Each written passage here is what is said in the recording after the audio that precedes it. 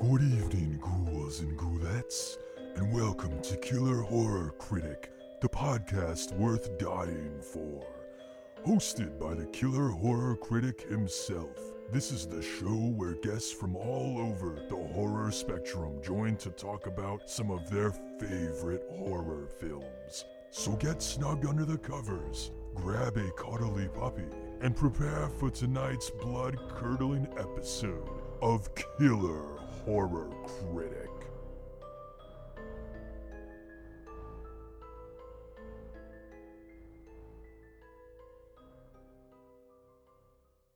Good evening, horror fans, and welcome to another episode of Killer Horror Critic. I'm your host, Matt. And I'm Chris. And this is the podcast where my wife and I discuss horror films like a couple of drunks at the bar, trying to figure out what the hell they mean. So maybe you don't always learn anything, but hopefully you have a good time listening. So today we are continuing our theme of the long-haired ghosts of J-horror, or really just the ghosts of J-horror.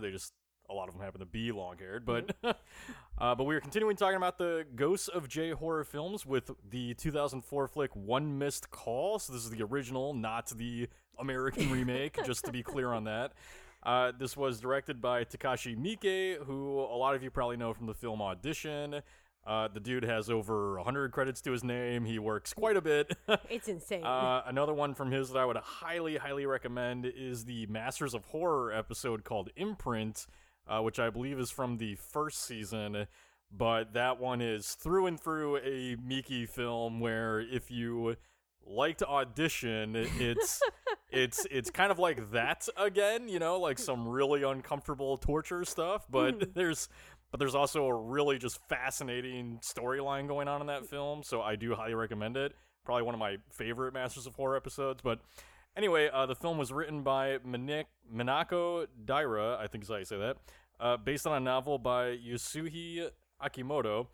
And so before we get into spoilers, we have our usual spoiler-free stuff. So as far as releases go this week, there's actually quite a bit that's coming out. So I'm just going to touch on a few things here, but the film Jacob's Wife will be coming to VOD on the 16th. This is one that stars Larry Fissenden and Barbara Crampton, who a lot of you know from Reanimator and From Beyond and her, you know, more recent stints in like You're Next and a bunch of other films. She's had a really great rise actually in the last decade, but I did catch this one during the South by Southwest Film Festival. It's awesome. It's kind of like a callback to more sort of traditional vampire movies, while at the same time kind of tackling like toxic relationships and whatnot. It's very interesting. It's very fun. More than anything, it's a fun, gory film. Like, I don't...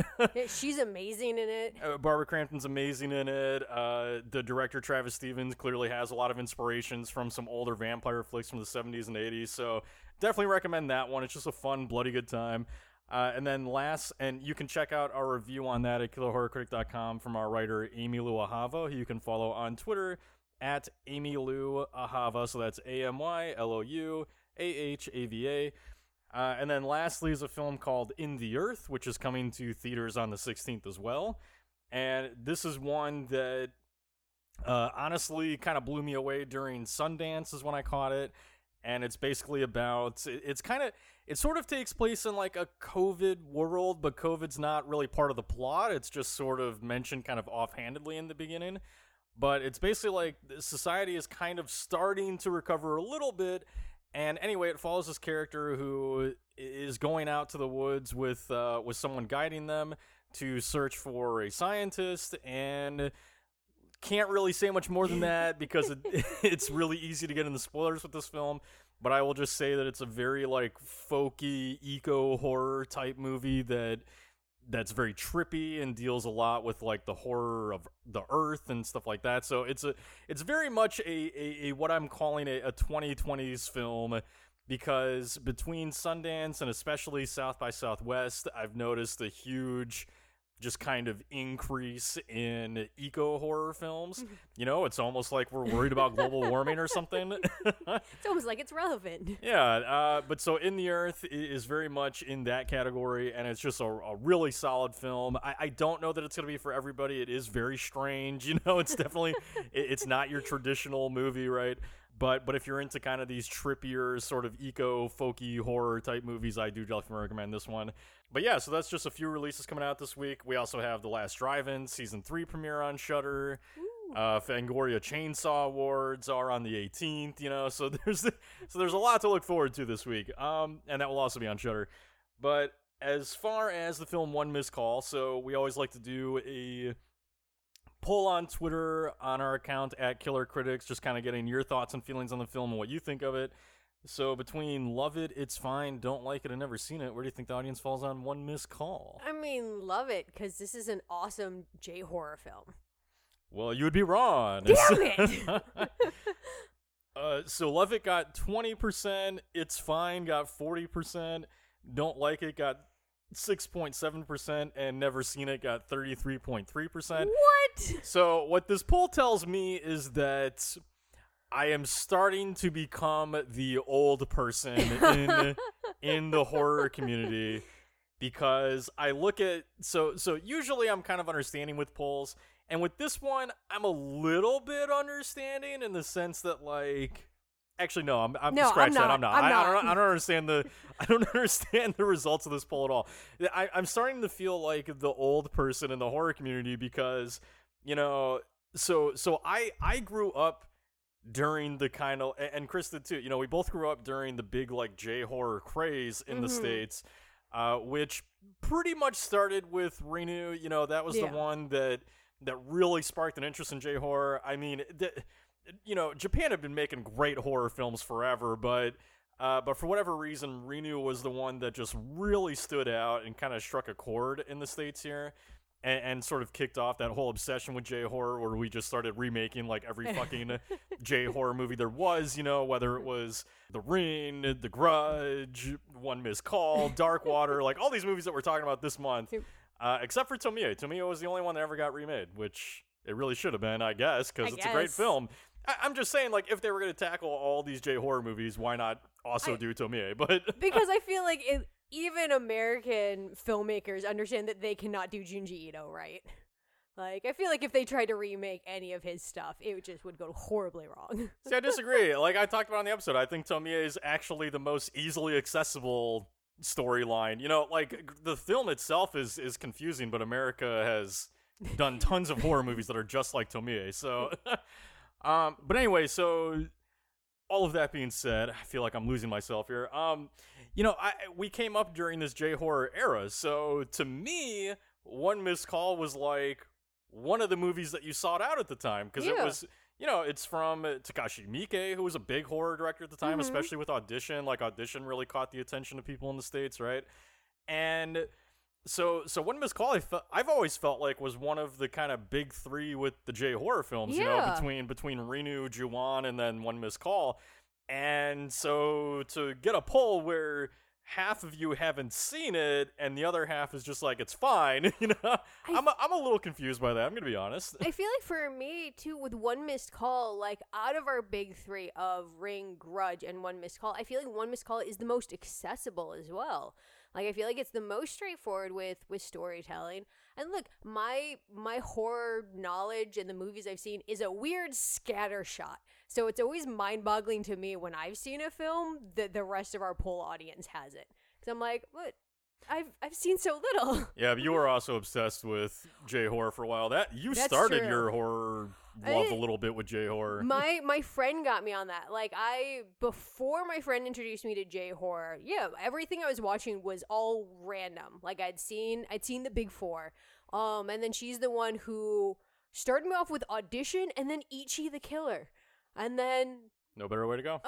There's a lot better ways to go. So that's the results on that. Definitely a little thrown off there, but but so we always like to take your comments as well, and we didn't have many for One Missed Call apparently, since none of you have seen it. So so we did get one comment from @BeerNut1. This is Seth, big supporter of ours. What's up, Seth?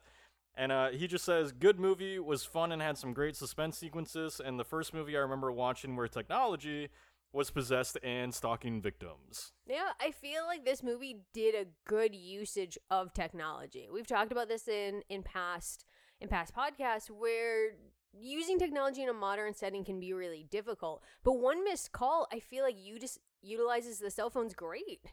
I think it's a really fun one. Great kills, good suspense. Yeah, no, I really agree with Seth here. You know, to me, this is a great film, and there are a lot of really great eerie moments in this movie. There's one that, this is not a spoiler, that's honestly just one of my favorites, and it's such a small moment too, but it has our main character Yumi, played by Ko Shibasaki, and this kind of detective that she's short of partners with, Hiroshi, played by Shinichi Tsutsumi, I believe is how you say it. Mm-hmm. But they're investigating this apartment, and as they're kind of going through things, you know, there's this like cupboard above her that is open, or it opens itself, and then like a hand and a face slowly kind of start to emerge, kind of like Michael Myers in the original Halloween when he comes into the hallway behind Jamie Lee Curtis. And that starts to happen, and then, you know, she turns, sees it, freaks out, and it disappears before old Hiroshi can see it, you know? And it's just like, it's just such a well-executed moment that I feel like, you know, Miki really brings this great, like, heightened sense of fear and atmosphere to this movie that a lesser director might not have. And yeah, so no, I'm totally with Seth there. And it is one of the earlier films to focus on the cell phone and the internet as like kind of a technology-driven thing coming after victims. You know, it wasn't exactly a new idea. I mean, the phone thing kind of was, but you know, we'd seen technology horror for a bit in terms of like, you know, Shocker from Wes Craven's all about a killer that is traveling through electricity in your TV and stuff like that. I believe there's another film called Ghost in the Machine that has a ghost that's like possessing objects around the house, you know, so that concept wasn't exactly entirely new, but Seth is right that this is one of the earlier kind of phone ones where, you know, we were really starting to discussing the phone itself and what that meant for society, right? So, which we're going to get a bit into here in a second, but one last thing we like to do before we get into spoilers is talk about the tagline versus the movie, get our thoughts on the tagline of the film overall. So, one of the taglines I found for One Missed Call was, "Death cannot be put on hold." So, what do you think of the tagline? What do you think of One Missed Call overall? I mean, I guess it's right. You can't really put death on hold. It comes for us all. No, it's a fine tagline, I guess. For me, with One Missed Call, this is definitely one of my favorite Takeshi Miike horror films. I will not lie, Audition and Ichi the Killer are a little intense for me, so I can't watch them with any regularity. But One Missed Call, I love watching. I actually love the entire trilogy. I think it's really fun. Personally, I do like a lot of Takeshi Miike's action films, too, because he did Sukiyaki Western Django, which I love. But for me, with One Missed Call, what I really enjoy with it is, you know, with haunting films, especially with Western ones, we're used to like jump scares and stuff like that. And what I think they do so well in One Missed Call is this idea of knowing something is coming from you and you can't run from it. Like, you can't escape it or anything like that. That's why I'm with you. I like that scare that we get in the apartment. And Takeshi Miike does that so well in this film of letting you know what's coming, and then you can't help but keep watching and being horrified by it. And that's, for me, what I think is really great about this film. Okay, well, first of all, I'm going to defend the tagline. I don't know why you're acting like it's so basic, because I actually think that it speaks to the theme of the movie very well, which is that we can't get too much into it here because I don't want to spoil anything, but we are going to talk later about this theme. But there is a heavy theme in the movie about the fact that death is inescapable, you know, and that's kind of something that is going on from the very beginning of this film to the very end, is this idea that you just cannot escape it. You know, one missed call, in a way, I mean, this is a bad comparison, but in a way it's like the J-horror Final Destination of the time. Yeah. You know, because Final Destination's a similar movie of like, just no matter what you do, you cannot escape your fate. And One Missed Call is kind of one of those, you know, that it's an underlying theme. It's not the main one, but it's there.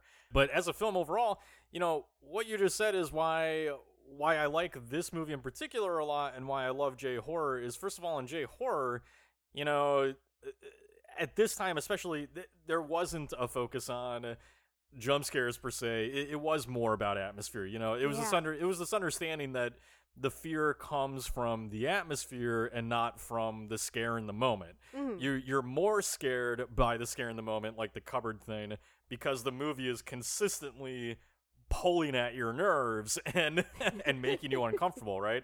And that was something that a lot of the American remakes kind of didn't Missed. understand as well, as, you know, they were kind of more about the scares and less about the atmosphere. And look, that's fine. You know, everybody has what they prefer. I prefer more atmosphere over jump scares. I think there's more substance there. Others prefer jump scares. That's totally okay. But for me, that's why I've always really liked J-horror. And then as far as One Missed Call with Takashi Miike's work, I do agree that I think that One Missed Call is kind of one of his more accessible movies. You know, there's some really uncomfortable moments in the movie, but nothing on the level of like Audition or Imprint or something else, you know. And but what I like about One Missed Call compared to Ju-on or Rinu is that, you know, maybe you disagree with me, but I've always sort of viewed One Missed Call as kind of being like a campy B movie that's elevated to a different level by Takashi Miike's direction. Yeah. You know, like it feel like, and when I say that, that's not an insult to the plot of the movie or anything. It's just that the way the script plays out, One Missed Call is kind of like it reminds me the most of like a more traditional type horror movie where, you know, it's not super complex like Ju-on. Yeah. It's not super weird like Rinu, you know. It's not that type of J-horror. It feels the most accessible. It feels the most like kind of a standard horror movie, and there is a bit of camp to it, you know, like this whole concept of one of the girls who finds out that she's next is like ends up on a TV show where they're trying to like exploit the fact that she's possessed, and they have like a fucking exorcist come out, you know, to like exorcise her on national TV. Like there are moments like that in the movie that are just so campy, but because Takashi Miike is such a confident, great director, you know, it never really comes off that way necessarily. It feels scary despite the camp. I definitely agree with that. I think that's why, that is why for me One Missed Call is one of my favorites. It's my analogy in my head has always been that One Missed Call has been kind of the slasher of the top J horror. And we know how I feel about slashers. It's not because it's a haunting and all of that kind of other stuff. But yeah, to your point, it's in terms of simplicity, sure, we can say that. But all right, so we're gonna take a break, and we're gonna come back and spoil One Missed Call for you. So before we do that, the film is streaming on Shudder and I think maybe Prime. So definitely check it out there beforehand if you've never seen it. Otherwise, we will see you in a second to spoil One Missed Call. If you've been enjoying Killer Horror Critic, please make sure to head to iTunes and leave a review and rating, as this helps the show get noticed by others and would be a huge favor to me. Also, make sure to check out my Patreon, where you can receive access to exclusive content, such as bonus questions for each episode, extra episodes, and more. To find out details, visit www.patreon.com/killerhorrorcritic. Thank you so much for your support, and I hope you enjoy tonight's episode. All right, and welcome back to our discussion here on the 2004 film One Missed Call from director Takashi Miike. So, as we always like to do, you know, there's kind of a plethora of characters in this movie, such as Yumi, who we already mentioned, played by Ko Shibasaki, Hiroshi, played by Shinichi Tsutsumi, Yumi's friend, Natsumi, played by Kazui Fukishi. I'm so terrible at saying names. Who caught your eye in One Missed Call? Who do you want to talk about? I want to talk about... And we are about to spoil this movie again, by the way, so if you have not seen it, I believe it's streaming on Shudder. Check it out there. Otherwise, be prepared for spoilers. For me, I want to talk about Yamashita, the detective, like our main dude character in this. And it's because, look, we get a character like him pretty regularly, I feel like, in horror. I feel like we see it a little bit more regularly in J-horror, which is this dude who gets paired up with our inquisitive female character, right? And for me, I personally love him because the movie sets him up in the beginning is that he is this very serious detective. His sister was killed. He's trying to get to the bottom of this. He keeps kind of showing up. He shows up at the funeral of Yoko, who's the girl who got killed on the train. Shows up at the funeral there, and he says nothing. He's just a dark shadow walking around, and he just seems like he's going to be this grim, dark person. and then you get to know him later on, and especially as he gets attached to Yumi, he is just an awkward soft boy, and I love him. Okay. Like, it's kind of this nice thing that we get. I don't know if they're supposed to be, like, romantically interested in each other. I didn't get that vibe. I don't know if you did. I mean, yes. I mean, come on, you've got a young male detective hanging out with this woman the whole time. Like, there's definitely something there, especially when you look at the ending. The ending confuses me. But, like, it's a thing that I really like seeing with him is that he gets, later on in the movie, he gets flustered easily. Like, when Yumi says she's gonna go and check out the hospital, like, he's at the orphanage at that point, and he stumbles and trips over everything. And screams at a small child, which is why I'm so confused by her comment of, he's such a soft, sweet boy by the end. He does yell at a small child. Just yelling at children and women and punching poles and ripping phones in half. Look, he has a He's lot... such a sweet, soft person. Look, yes, he also is potentially filled with rage. Maybe. I think he's definitely filled with rage. He strikes me. Look, he strikes me as, okay, films in general. Like, I'm not just gonna put it down to J-horror, but like films in general, and especially when it comes to male detectives, they are angry people. Yes. There's very rarely such thing as soft, sweet male detective. Like, it just almost doesn't exist a lot of times in movies. And but he gets fired. He's not really a detective anymore. Well, he quits, actually. He doesn't get fired, he quits, but the most casual quitting I've ever seen, by the way. But no, like, I don't know. I guess I'm not quite with you with the he's soft and sweet thing, because I'm sorry, I can't support a man screaming at a small child who is at this hospital because of abuse. And he's screaming in her face, "Tell me what you know!" He's like Batman, like beating up the Joker in that interrogation scene, like, "Where is she?" And that's him with like 6-year-old girls. I guess for me, okay, not soft, sweet boy. He's also he rips Yumi's phone in half because a ghost is gonna kill her. No, but she gets this voicemail, and he's sitting there with the phone, and he just rips it in half. That's her phone. He didn't ask her if he can do that. And then he throws it in the fish tank and pollutes the fish tank. That's true. He did kill the fish. Yeah. Okay, I guess I should rephrase. I have a soft spot for soft chaos monsters, and he is a soft chaos monster. I have a soft spot for men who yell at small children. Well, look, he also tried to murder a ghost with an axe, and I can't not love a man who's like, you know what, ghost? Fuck you, I'm gonna hit you with an axe. Like, dum-dum, that's not gonna work. There's probably a lot of men that would hit a ghost with an axe that are not very good people. That's true. I think for me, where I get, like, the good side of him, and why, like, I do find him endearing and not like your typical detective, is the fact that, like, we do have more emotional moments with him. Like, when he realizes and has to come to terms with the fact that Yumi had been abused as a child, and how that still affects her. Like, I feel like the actor did a really good job in that moment to kind of show the anger and frustration that's going to happen when something happened to someone you cared about and you can't do anything about it. Also, he tries to save a murdery child at the end. Like, there's that weird dream sequence where he goes and gives Mimiko, like, her asthma medicine so maybe she doesn't die. I don't know. He's a weird chaos dude. I don't think he's shitty, and so I like him. Okay. I mean, I never said he was shitty. I'm just combating your sweet, innocent boy approach to it. But who I want to talk about just briefly is Mimiko and her sister, and I want to focus on both of them because I find the setting of their room very interesting.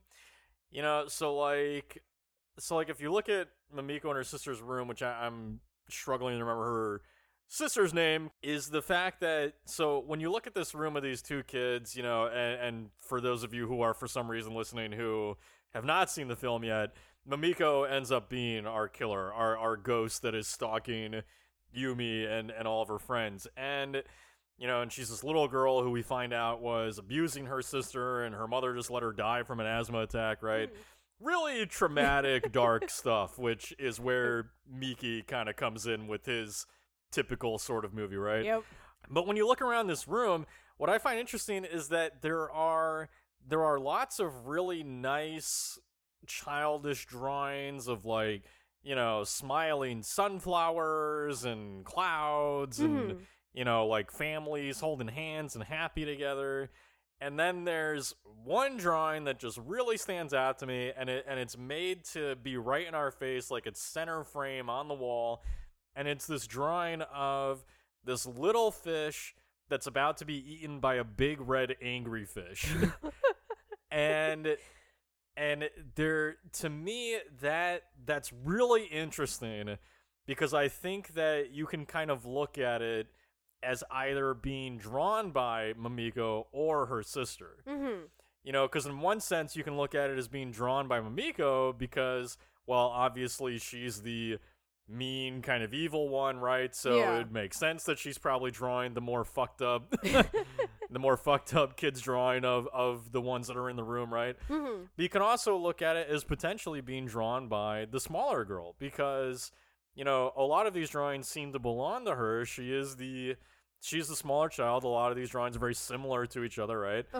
And you can almost sort of imagine that she is working out her own trauma by drawing this picture of this mean fish eating the littler fish, and is working out the trauma of like that big red mean fish is her sister. Yeah. And to get even deeper with that, and why I just always say I fucking love movies so much, especially when you're dealing with like intelligent directors and crew members who know how to fit as much as they can into every frame.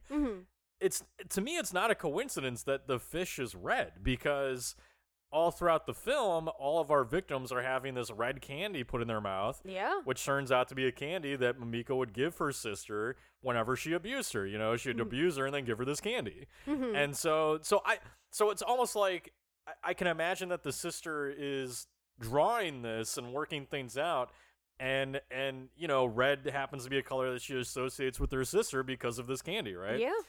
And then just another thing with that is like this film's all about this concept of like abuse creates more abuse, right? And trauma creates trauma, and essentially dealing with this idea that people who suffer through these things tend to go on to, whether consciously or subconsciously, treat others similarly, right? And, I mean, you see it even just in like the business world or the film world, where it's like, and this is obviously a different kind of abuse, but it's like you have, countless people who come up in the film world being treated like shit as PAs or assistants, and then they go on to do the same thing to their people, and their reasoning is always like, well, that's how I came up, And so anyway, there's another thing that stands out to me with the sister where Hiroshi's over there yelling in her face and just scarring her further.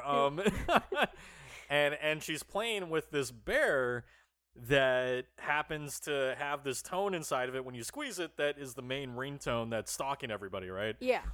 And it really stands out to me how the nurse comes up to her in that moment, and she's like playing doctor on the bear or something, and she says something like, oh, is the bear sick again, or something like that. Yep. And it is really striking to think that here's this little girl who's been abused, and you can almost start to sort of see signs of potentially her beginning to have those characteristics that maybe her sister or her abuser had, where she's constantly pretending like this bear is sick, so that she needs to take care of it.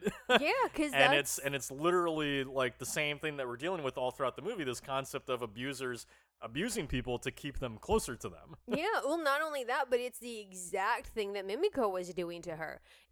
She was abusing her with a purpose. It wasn't ever to just hurt her sister. It was to hurt her sister and then take her to the hospital. And so that's why for me that one line in that scene is really telling. That I want to say that the girl's name is Nanako. That Nanako seems to be doing the same things to her bear that Mimiko was doing to her. And it just all sadly travels down the line. And Nanako she only has one line in the entire movie, and that's her justification for why she allowed her sister to do this to her. And that was, but she always gave me candy. And that is the most fucked up thing. That, like, hurts my heart so much. Yeah, and not to sound bad or anything, but, like, I can almost picture that being a response from you, though, just since you're so candy obsessed. It's like, but at least I got candy out of it. Like, I lost a leg, but I got a s'mores treat. Okay, hey, s'mores are fucking delicious. They're not fucking worth losing a leg over. You can use your leg to walk to the store to get more s'mores. That's true. All right, so anyway, so that character just really struck me as, like, there's a lot of little hints at things going on with her that are not directly addressed, but are there. Like, there is this theme of everything being passed on. You can definitely see that happening in the little girl, in that we have every reason to believe that she's potentially gonna go on and treat people a similar way in the future, right? So, which is really sad and depressing. But so speaking of more sad and depressing, because as you know, One Missed Call is interesting because as fun as the movie is, there's so much underneath it that's just unbelievably dark. So, so what are your thoughts on, you know, the focus of the horror of the phone and, like, how the curse works in this movie? Look, I'm just going to go and say it, and this might be controversial, but One Missed Call is a more effective use of technology for killing people than Sadako's videotape. Like, that... I'm not going to deny that. It's way easier to spread a curse through a phone than it is to have people pick up a random videotape to watch. That, for me, is the brilliance of this curse, is how easily it gets passed along. And I think that's really I don't know if I'm going to say necessarily the dark side of technology, but I feel like with the use of the phone and the fact that it just goes through your contact list and chooses someone sensibly at random kind of shows how connected we are and how close we are to tragedy itself. Because look, I want to say that the detective's sister is one of our first victims of the curse. And she is connected to Yumi through this weird line of phone call, you know, contact lines. Like, we're that close and that related to other tragedies. That, for me, is the brilliance of, like, using the phone and how it does the curse itself, is just showing how kind of horribly connected we all are to everything, and then how quickly we strive to break those connections.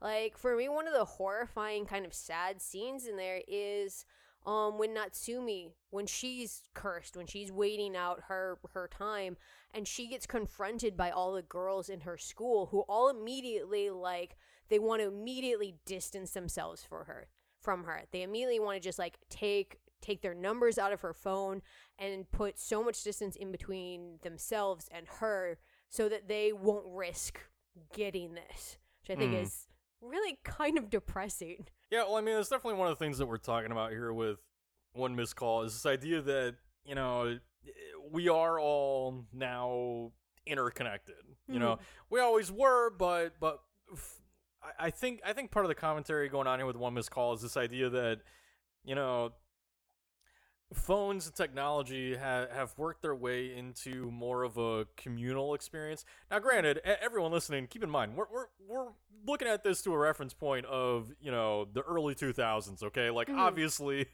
by 2021, I mean, you can't go through a single day without being attached to, like, fucking technology, whether it's phones or social media or whatever. You know, back in the 2000s, that was still an early thing, so we're looking at it through that viewpoint, but... You know, One Missed Call to me is kind of a reaction to the idea that we were starting to become so interconnected. You know, there'd always been this sense of, like, you can escape, in a sense, you know, the world around you, you know, like, you could, like, you could go home and you don't have to answer your landline phone when it goes off, right? Like, Yeah. you had no internet. You just went home, you watched TV, you read a book, played a video game, you did whatever, right? Mm-hmm. But as soon as cell phones started kind of working their way into things, suddenly the cell phone became a huge part of life. Like both Chris and I are from kind of a weird intersection of generations where like we're old enough to remember a time without cell phones, Yep.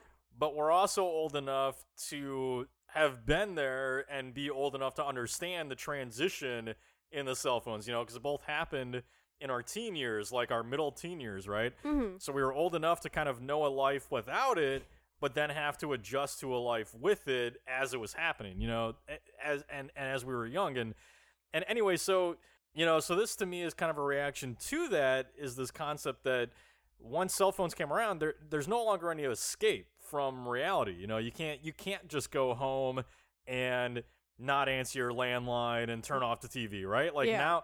now you've got a phone where people can call you and they know that it's always on you. They Yeah. know that you always have your cell phone, and It's a new And- level if you have a one missed call.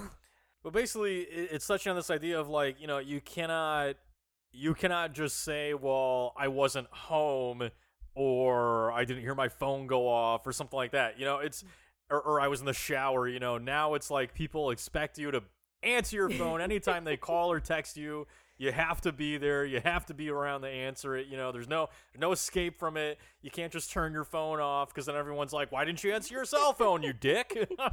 So it's really touching on that. And there's the opening scene's actually really great. You have the one guy, Kenji, who, has everyone like exchange their numbers, which I'm a little confused about, because it kind of seems like they're all friends. I don't know why they don't have each other's numbers already, but Oh, cause I know the answer to that. It's actually they're doing a group date type of thing. So it's something that they do over in Japan to kind of like meet new people. That's why the girl says like, "Oh, if I had a boyfriend, I wouldn't be here." So it's basically like a mixer event. That's why they don't have each other's number. Gotcha. Okay, weird stuff. So anything communal and social is always weird to me. But anyway, so he has them all exchange their numbers, and it's like during dinner, and dinner itself is this very communal event. So it's basically just showing how like the phone and technology has worked its way into our more primal, like, communal activities, right? Mm-hmm. And so I don't know. It's just like ultimately there ends up just being this implication that like not only can you not escape technology, but technology's also gotten us to the point where we're not really listening to each other all the time either. And that's another thing that kind of stands out to me with this dinner scene, is it sort of feels like no one's actually listening to each other discuss the things that they've been through. Yeah. So that's what I really like about that opening scene, is it seems to encompass all of our themes that we get in this film. Because I want to say that it's Kenji who has the line where it's phobias come from what we can't forget. And I was kind of curious what your thoughts on how this film approaches the link between trauma and phobias. Yeah, I mean, it's basically like a running theme throughout the entire film. It's this idea of, like we've kind of already been talking about, like about how, trauma is passed on, right? Mm-hmm. Or, trauma, I think, like all of the early scenes, I mean, this is classic, like, screenwriting 101 or filmmaking 101, right? Is that all of the themes of the movie are, like, presented scene after scene after scene in the beginning. Mm-hmm. I mean, you have the very first moment with Yumi struggling with the gas burner, and we learned about her phobia with peepholes, right, which comes into play later in the movie. And then you've got they're in class and she's not paying attention, and teacher's like, what are we talking about? And she's like, stands up and says, what is it, abuse creates more abuse, or something like that. Yeah. So I mean, the movie's not very subtle about about the theme going on here. I have to admit that I had a moment with both of those early scenes. There's that whole joke of like, they said the title of the movie in the movie. That's kind of how I felt about those opening scenes of like, they said the themes of the movie in the movie. Right. No, yeah, for sure. But basically, like, I guess the way that I kind of look at how this movie is going with this is this sort of idea of, I think on another level, the way the film's working and using the concept of trauma, creating more trauma and so on, is that, I sort of feel like something else going on here with that is that I think we might have mentioned the death is inevitable kind of idea with One Missed Call, and I actually feel like from the moment the film starts, Yumi's already doomed. Yep. And you know, like before she gets the call, before any of her friends get the call, I feel like there's the sense that Yumi's already being haunted, and it's kind of like this idea of, you know, there is no escape from the inevitable, and her being a person who has been abused and whatnot, she's almost like a magnet for the little girl Mimiko, you know, in the sense that like Mimiko is this abused child who did abuse, you know, and you know, it's almost like she can sense that in Yumi as like the perfect person to kind of come into, right? Well, especially because like when we're in that opening scene, and none of the group has gotten cursed yet. Yumi's the one who has the small arm that appears like on her side. Yeah, and as she's toying with the burner too, she's hearing the sounds of the inhaler, you know, which we don't know what it is at the time, but later we realize that's Mimiko's sound, right? Yeah.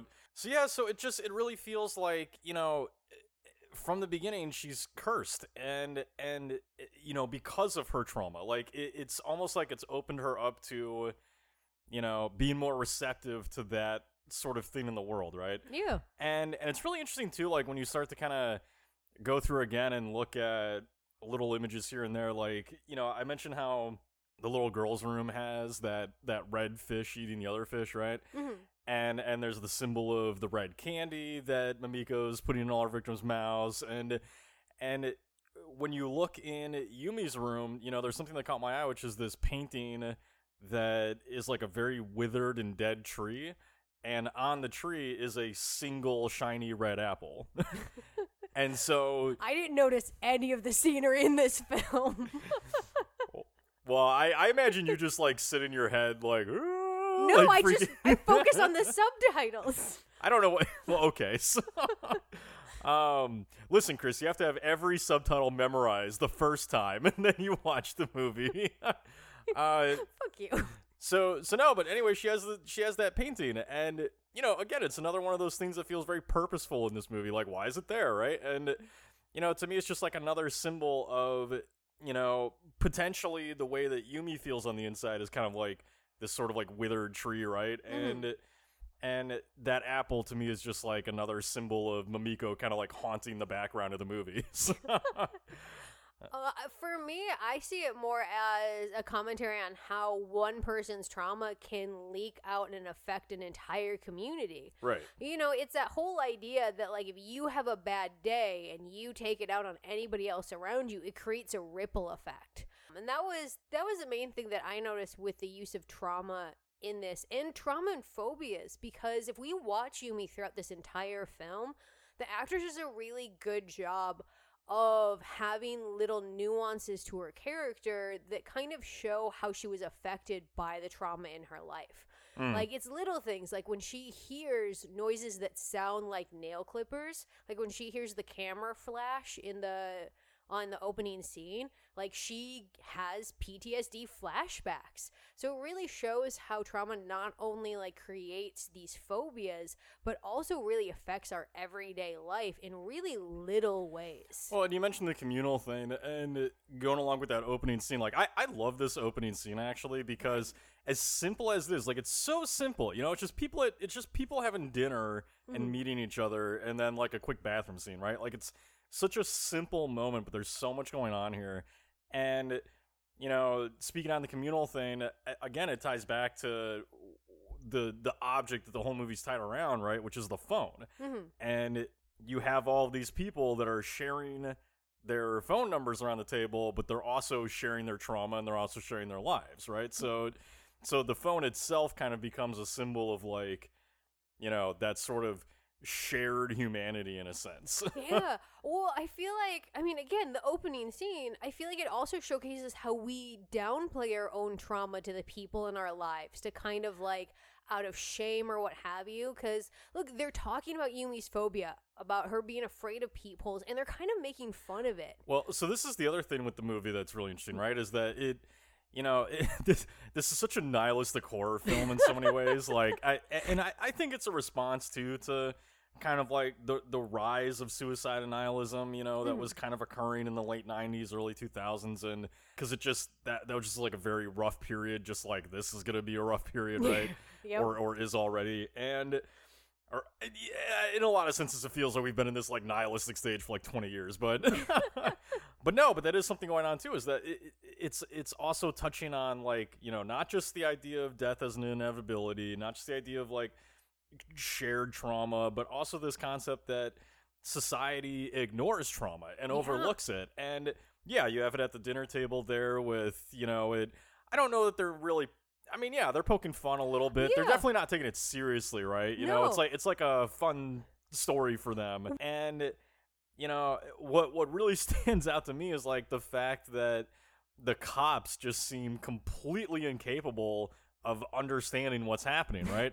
and the reason being that, like, they attribute it to suicide, the deaths that are happening. One girl falls in front of a train, another guy falls down an elevator shaft. Like, they're treating it like suicide, and yet somehow ignoring the fact that a fucking red candy's like popping out of these people's mouths at every crime scene, right? It's like this very obvious symbol of the fact that these are connected, yet they completely ignore it. And it might be a stretch to say this, but like, that sort of reflects kind of how we observe death more than we understand it. We observe trauma more than we get it, right? So like, they're just kind of like taking the easy explanation at these crime scenes and leaving it at that. Yeah. So it's almost like, they're accepting that death happened. We don't want to know more about it. Let's move on, right? Mm-hmm. And that sort of feels like how trauma is always treated. Like we either just don't pay any attention to it. We ignore all the signs with people, and it just like, society just keeps going on and not really taking anything seriously. Yeah. Which kind of moves into like the whole my favorite sequence in the entire movie, the whole TV show sequence that happens with Natsumi. It's like the perfect example of this concept of society just not giving a fuck. Yep. And like it's I mean, basically, yeah, you've got these TV show producers who just, like, harass her and find her on the street. And are like, you're the girl who got the call. Yep. Like, somehow they know about the call. And, they take her to this show, and they're basically just, like, exploiting her, right? They're just putting her up in front of the camera and letting us all watch her pain. And, like, so it's like, what's your thoughts on, like, why this TV show is exploiting her that way and why we're doing this?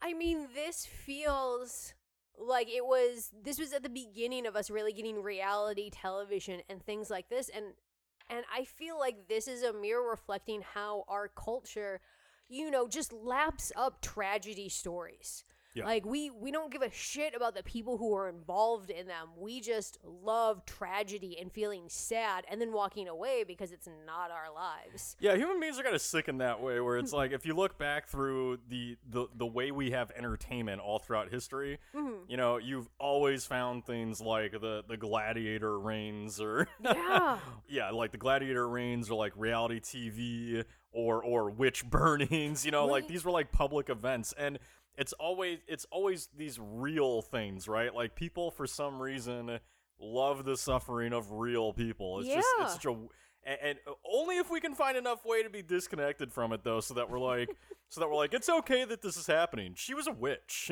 Yeah. It's okay that I'm like excited about watching this person burn. Well, I mean, I feel like for me with this is very much reality television. We want to watch people crash and burn and watch that whole like event happen, but be separated from it. And I feel like that's really what we're seeing, like with the people in the street.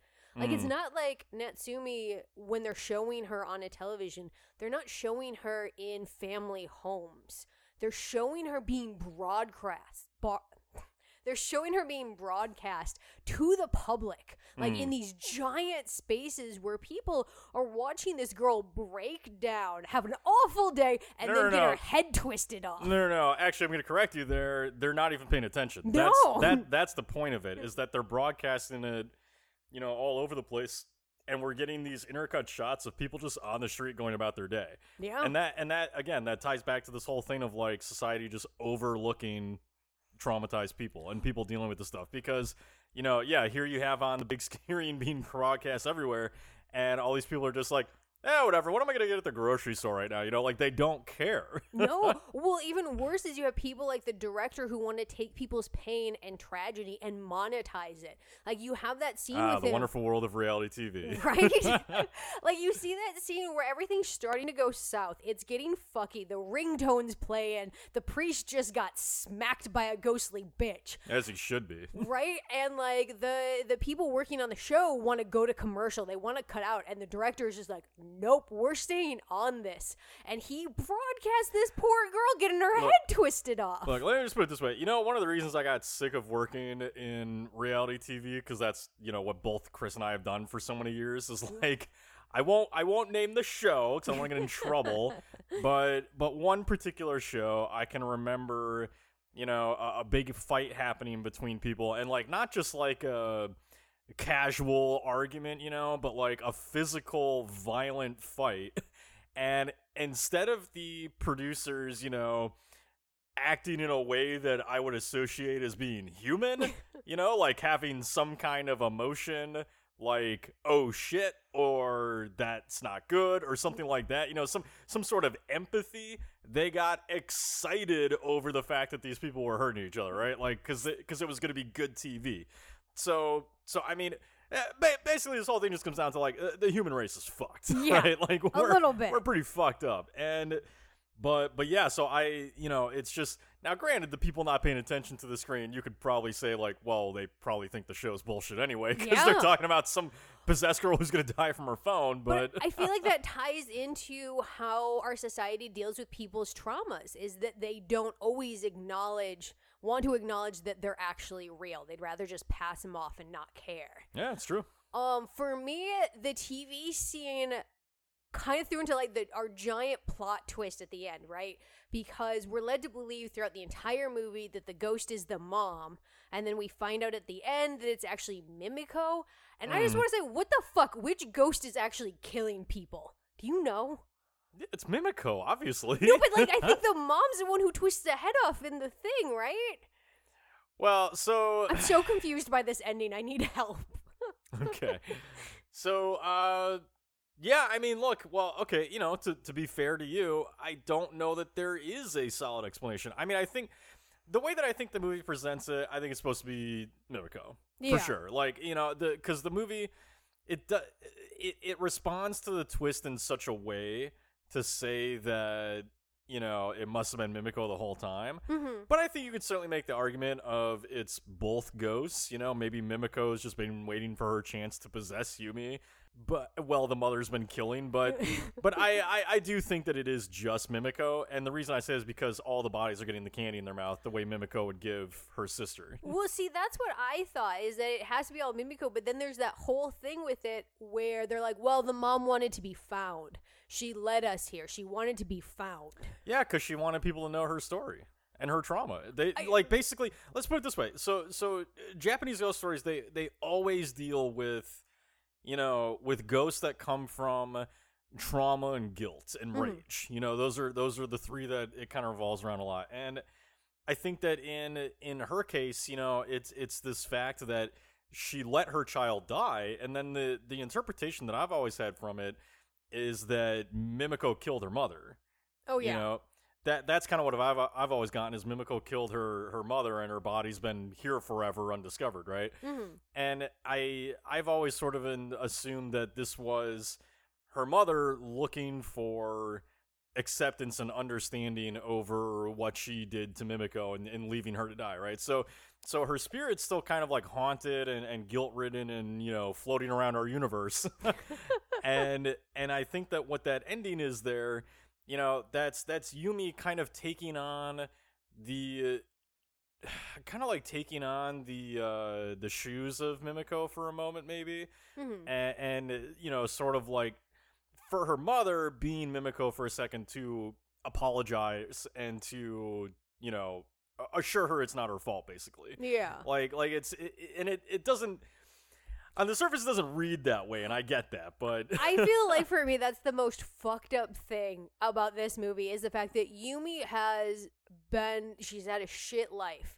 she's been through abuse, and she's finally gotten out, and she's living her own life, and she's doing her best to heal, and then she's just dragged back fucking in where she has to like placate. I mean, in this case, it's a murdery ghost, so that she doesn't get murdered by a goo zombie ghost, which is the fucking best goo zombie ghost I've ever seen. Like, that mom is just creepy. I hate every time her skin falls off. Oh, it's pretty great. I especially, before the ghost pops up, I especially love Hiroshi in that moment just screaming, shit, shit, because they can't do anything with the phone, and I'm just like, man, that would totally be me in that situation. Like, because what do? You got like 30 seconds till a ghost is about to murder you. It's like, fuck. But no, yeah, it's, it is fucked up. I mean, that's the point, is like, it's not a happy moment, No. It's like the music's soft and both are crying, but it's not happy. They're basically just, again, it's shared trauma, and it's person and ghost sharing their emotional trauma in a moment, where it's like, the mother's probably viewing Yumi as Mimiko, and Yumi's probably viewing the mother as her own mother, right? Like, she's like, definitely, because the faces are swapping. Yeah, the two of them are taking on those personas for each other, right, in that moment. And so, so it's like a way of like finding peace despite the fact that's pretty fucked up, because you're right, she's placating an attention-starved ghost, by using her own traumatic past. Yep. But I mean, but that's why I think that, again, this whole thing ties in really well with the cell phone and technological era, is that, a concept going with the abuse in the film is that those who are abusing are mostly seeking attention, is kind of what the film is sort of pointing at, right? I forget what the syndrome is that they call it, the Munchausen proxy or something, I don't know, but Munchausen syndrome by proxy. Yeah, something like that. But which is this concept of like, you abuse to keep someone close to you, like you are, or it's described as making a healthy child sick so that you have to take care of them, right? Yep. And so that ties really well into like the technology age, because the technology age is all about attention, right? like social media, cell phones, texting. Like, it's all about attention. Like, how many of you actually post on Twitter thinking, let me think how to phrase this. Like, I wonder how many people post on social media with the thought of, I'm going to help somebody else today, instead of just wanting some interaction with your post, right? Like, that doesn't mean that we don't do that, these posts that help people, right? But it's mostly about attention. Let's be honest about what it is here.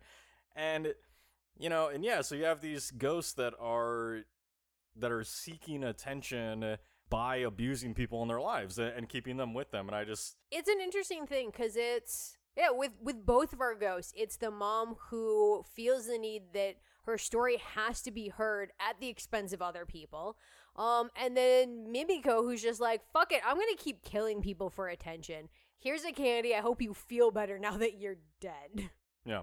Well, again, I think Mimiko sees someone in Yumi who she can take advantage of, and that's why she's attracted to her from the beginning. Like, she sees her as maybe her little sister in a sense. Oh yeah. Of like, I can abuse that one. Yeah, I mean that's the really shitty, dark truth of the ending there, is that, she has possessed Yumi, and Yumi is clearly on a path to be abusing Hiroshi, right?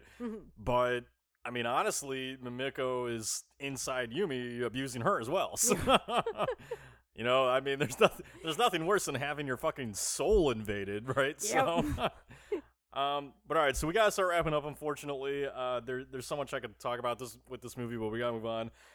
So, who's your killer idiot of One Missed Call? Yeah, mine is Natsumi for actually thinking that the film director can help her with the curse. You don't trust people in film. That's just a dumb mistake. He was very insistent. Yep. There was nothing. As film people typically are. There was nothing sincere about anything he did. There's nothing sincere about anything reality TV show people do. Nope.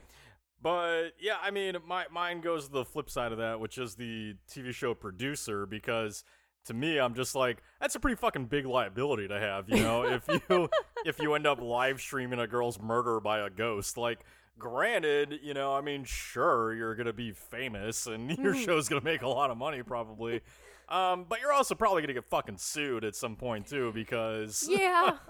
Yeah, your career's over. you know, unless Natsumi signed a contract saying, I will not sue you in event of a ghost twist my head off on your program. But what about your killer death of One Missed Call? Like, Natsumi wins all the awards because her head got fucking twisted off. Her death is the most brutal of this entire movie. Yeah. And so, yeah, I have to give it to her. Yeah, I mean, look, Natsumi, when you say brutal, it's brutal on a variety of levels, actually, Natsumi's death, because because not only does Natsumi get at the worst, I mean, look, you know, falling in front of a speeding train, that obviously is going to hurt for a second, right? You know, falling down an elevator shaft, that sucks. But, yeah, Natsumi literally has her body twisted around and all of her bones broken, and then her head's twisted off, right? But to me, the thing that's most brutal about it isn't the death itself, but that Natsumi's really the only one in the movie, unless you count Yumi, who actually suffers through 48 hours of knowing she's going to die.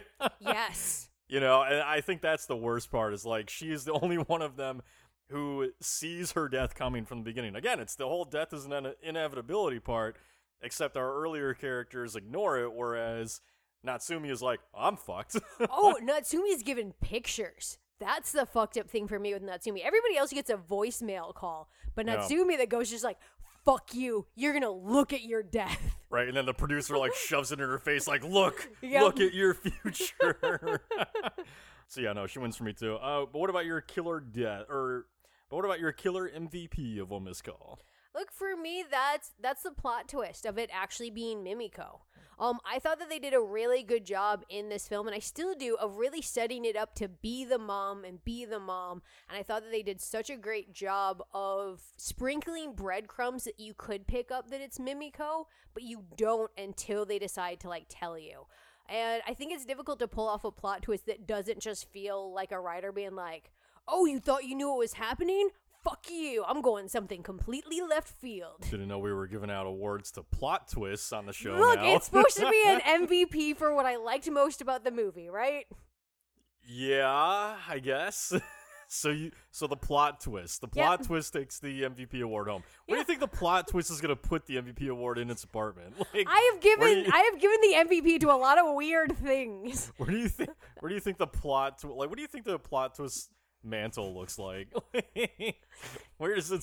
Anyway, all right, look. So mine's gonna go to, I think, to a crew member who I don't really nominate too often, which is gonna be the editor, Yasushi Shimamura, I think is how you say his name.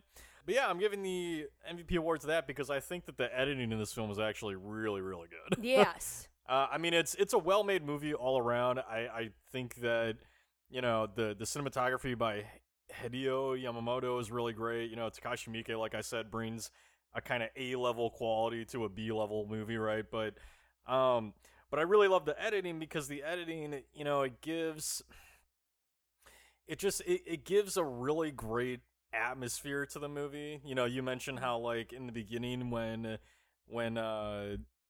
Yumi, you know, gets the sudden flashback PTSD thing, right? The film's really great about inserting those things all throughout and kind of like, you know, setting the audience off and kind of throwing us off the track for a second. And, you know, and it's just really, really well paced for a film that's doing those kind of things. It's like the editor knows exactly when to throw those things at us and when to let the moment just kind of play out and be grim, and, you know, all the scares are set up really well because of the editing. So I don't know. I think that the editing in this film really creates like a really solid atmosphere. So. Yeah, absolutely. They're having to deal with so many different, like, big storylines, and it's all just blended so perfectly. Yeah.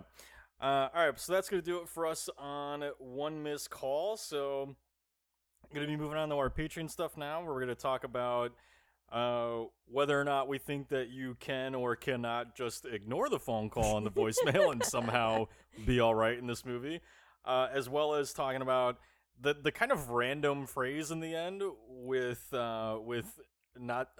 Hiroshi's sister Ghost coming up and saying, there's a separate sky for all of us. Yeah. We're going to talk about what that's all about. So if you'd like to hear that, just go to patreon.com/killerhorrorcritic. For just $1 a month, you get access to all of our additional bonus content. We also have like bonus episodes, voting on our themes and episodes of the month, stuff like that. So again, if you're interested in that, just go to patreon.com/killerhorrorcritic.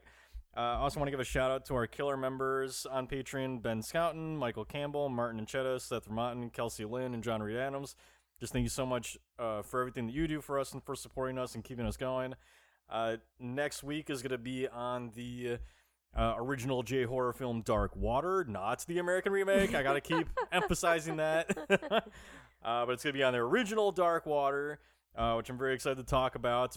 It's a great movie. Admittedly, though, it's the one I'm least familiar with what we're talking about this month, so I'm excited to get back into it. But anyway, so that's it for us on One Missed Call. So I'm Matt. And I'm Chris. And have a great night, horror fans. Bye. I hope you've enjoyed tonight's episode of Killer Horror Critic. If you'd like to scream with us some more, please subscribe on iTunes and follow us on Twitter at KillerFromSpace, as well as Instagram at Killer_Horror_Critic. New episodes release every Friday, so keep your eyeballs peeled, just the way I like them. Have a good night, horror fans.